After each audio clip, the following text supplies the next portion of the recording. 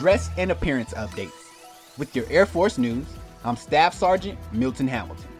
There are new changes to Air Force dress and personal appearance, including specifications for mustaches and patch wear guidance for sister service and joint units. The update for mustaches allows them to extend no more than a quarter inch beyond a vertical line drawn from the corner of the mouth. The change for sister service and joint unit patches allows airmen assigned, attached, detailed, or activated in support of these units to wear the unit's patch.